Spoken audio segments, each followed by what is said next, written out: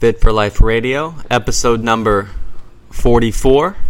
I'm your host, Gary Deagle, here with Will Shively. What up?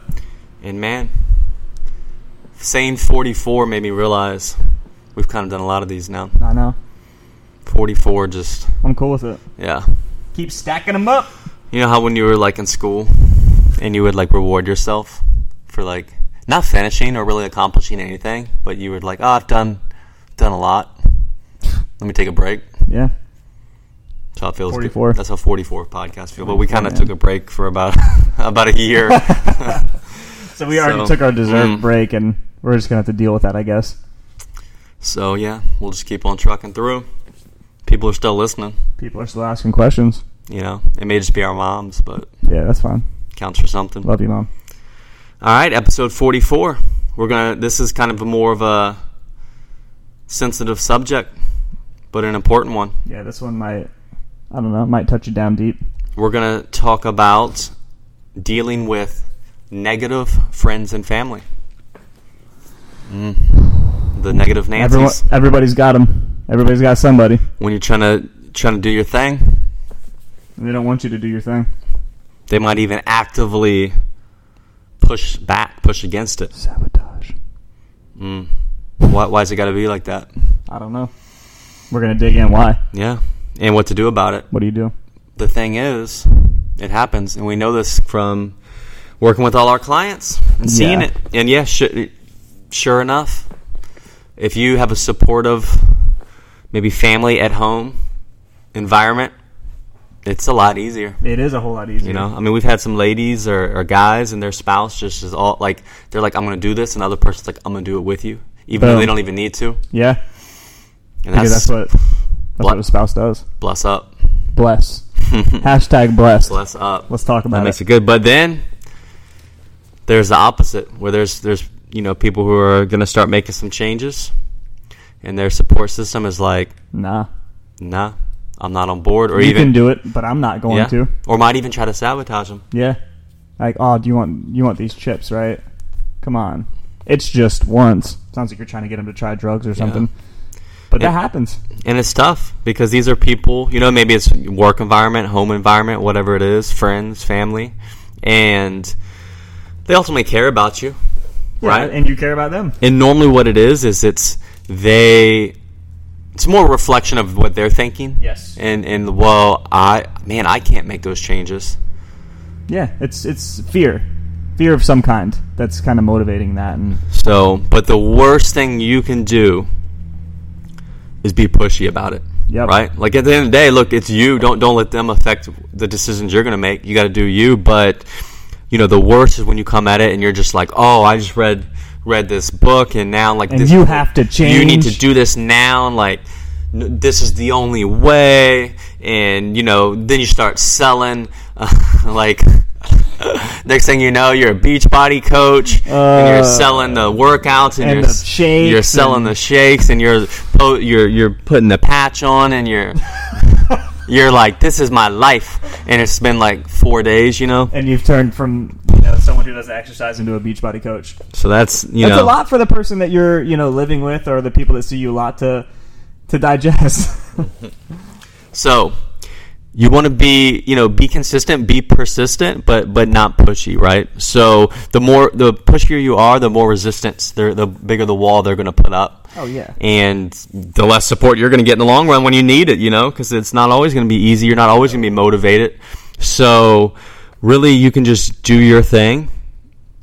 And the great thing is a lot of times like habits wear off on other people and change, especially if it's like, with kids and younger people, right? Like they'll normally see what you're doing, but obviously like peers and spouses, not so much. But still happens though. But it happens. Like ultimately, when they see you, start to benefit from it, and you're not bugging. You just ultimately you seem happy and you seem good. Is when they'll come around.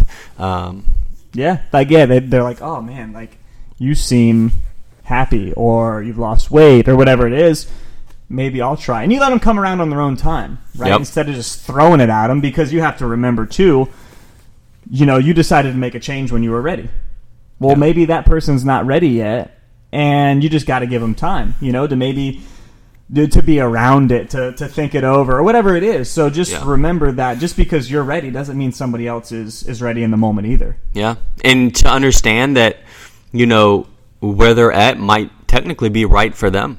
Yeah. Right? Maybe you've just expanded your toolbox. For example, we'll use a common one is, a lot of people say, you come home and you normally unwind with some alcohol. You have 2, 3, 4 glasses of wine or beer, and all of a sudden you decide, what, this is not helping me, and I want to lose some weight, and I'm going to cut these calories out, and then all of a sudden you're feeling better, you're sleeping better, you start finding another way to handle with the stress from a long day, and then you get preachy maybe to your spouse, and you see them drinking a beer, or you're talking to a coworker, and they're like, I can't wait to get home and crack open some beer, after this stressful day. Then all of a sudden, say you get preachy and judgy and dig in on them. But what if for them that is all they know to how to deal with? That's their best tool. Stress, right? In the moment for dealing with it. So now you're being preachy and you're just pushing them away from learning.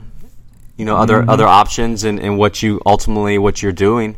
So, accept that where you're at, isn't where someone else is at. I know for me as a coach, obviously, like, as we do more, we get better. And I think back to when I was a young coach, that's a mistake. Like, you think everyone's where you're at. I know how awesome working out is and how great it makes me feel and how it improved my confidence. Like, people should just do it once and realize that. Or not even do it once. They should just listen to me tell them they need to do it and be convinced. And then do it. Yeah. I think a good, easy way to say it is to, like, show, not tell. Like, stop talking at people and just kind of be a good example, too. Like, that's another way to really deal with it. Instead of preaching and pushing somebody away, just do it. Show people that it has a positive effect, and people will get curious and wander over and check it out and see what it's about. And that's a whole lot more beneficial than just saying, like, what you're doing now isn't healthy. You have to lose weight. You got to do this. You got to stop smoking. Because that just shuts people down immediately. And it's just not a good way to do it, though it may be our initial instinct. When we do care about somebody, to kind of dig in on them and tell them how we feel about whatever they're doing. Yeah. And then, so ultimately, once you make that decision and you start maybe making changes and you're getting some negative vibes from friends and family, first and foremost, you have to just keep doing you. Like, you have to power through. You're trying to change, and it's hard. It's difficult, right? This is part of it being difficult. Yes. Right? But then the next step that you don't want to do is, don't be pushy and preachy about it. Like, don't just get mad at them and then and be preachy, because that's just going to push them away and it's not going to help them understand, right? So really do you, and by doing that, in effect, you're going to maybe give them a chance to understand. They're going to maybe get more curious, and you have a chance to kind of, eventually turn their negative energy into positive. And the third thing is ultimately, your circle might eventually change. Like, some people might not come around, and you eventually find friends that have similar habits and thoughts and lifestyles as you change. Like, you eventually change. Like, my friends now are different, than 8 years ago and 10 years ago. Same. And absolutely, that's just what happens, right? And at the end of the day, if someone's going to say, hey, like, ultimately, like, you're trying to make a change and they're trying to sabotage you, like, you just can't stay with that. Yeah, you have to move on, Which is easier said than done. Right. We're not saying that's easy, but it might be a decision that you have to make. And sometimes it happens organically. Like, you don't, you may find, like, that negative person, you just kind of don't want to be around them after a while and just kind of drift away. And that's part of changing. Yeah. Like, just becoming a little bit of a different person. And then you meet new people who have similar interests, and kind of, it happens to us. Most people we hang out with, for the most part. Yeah.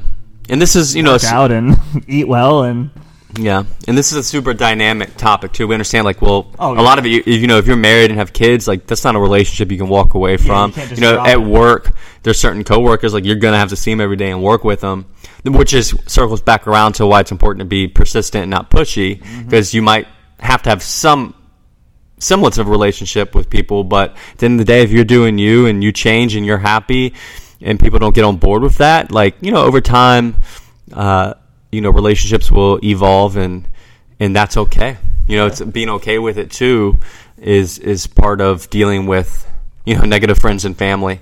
But again, we don't want to be super Debbie Downer here.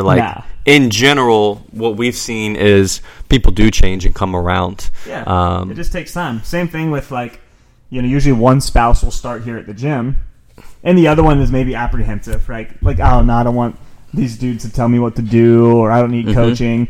And the spouse that comes in, they love it. They just take to it. They come here consistently, and they're not super pushy about it. And the other person eventually is like, you know what?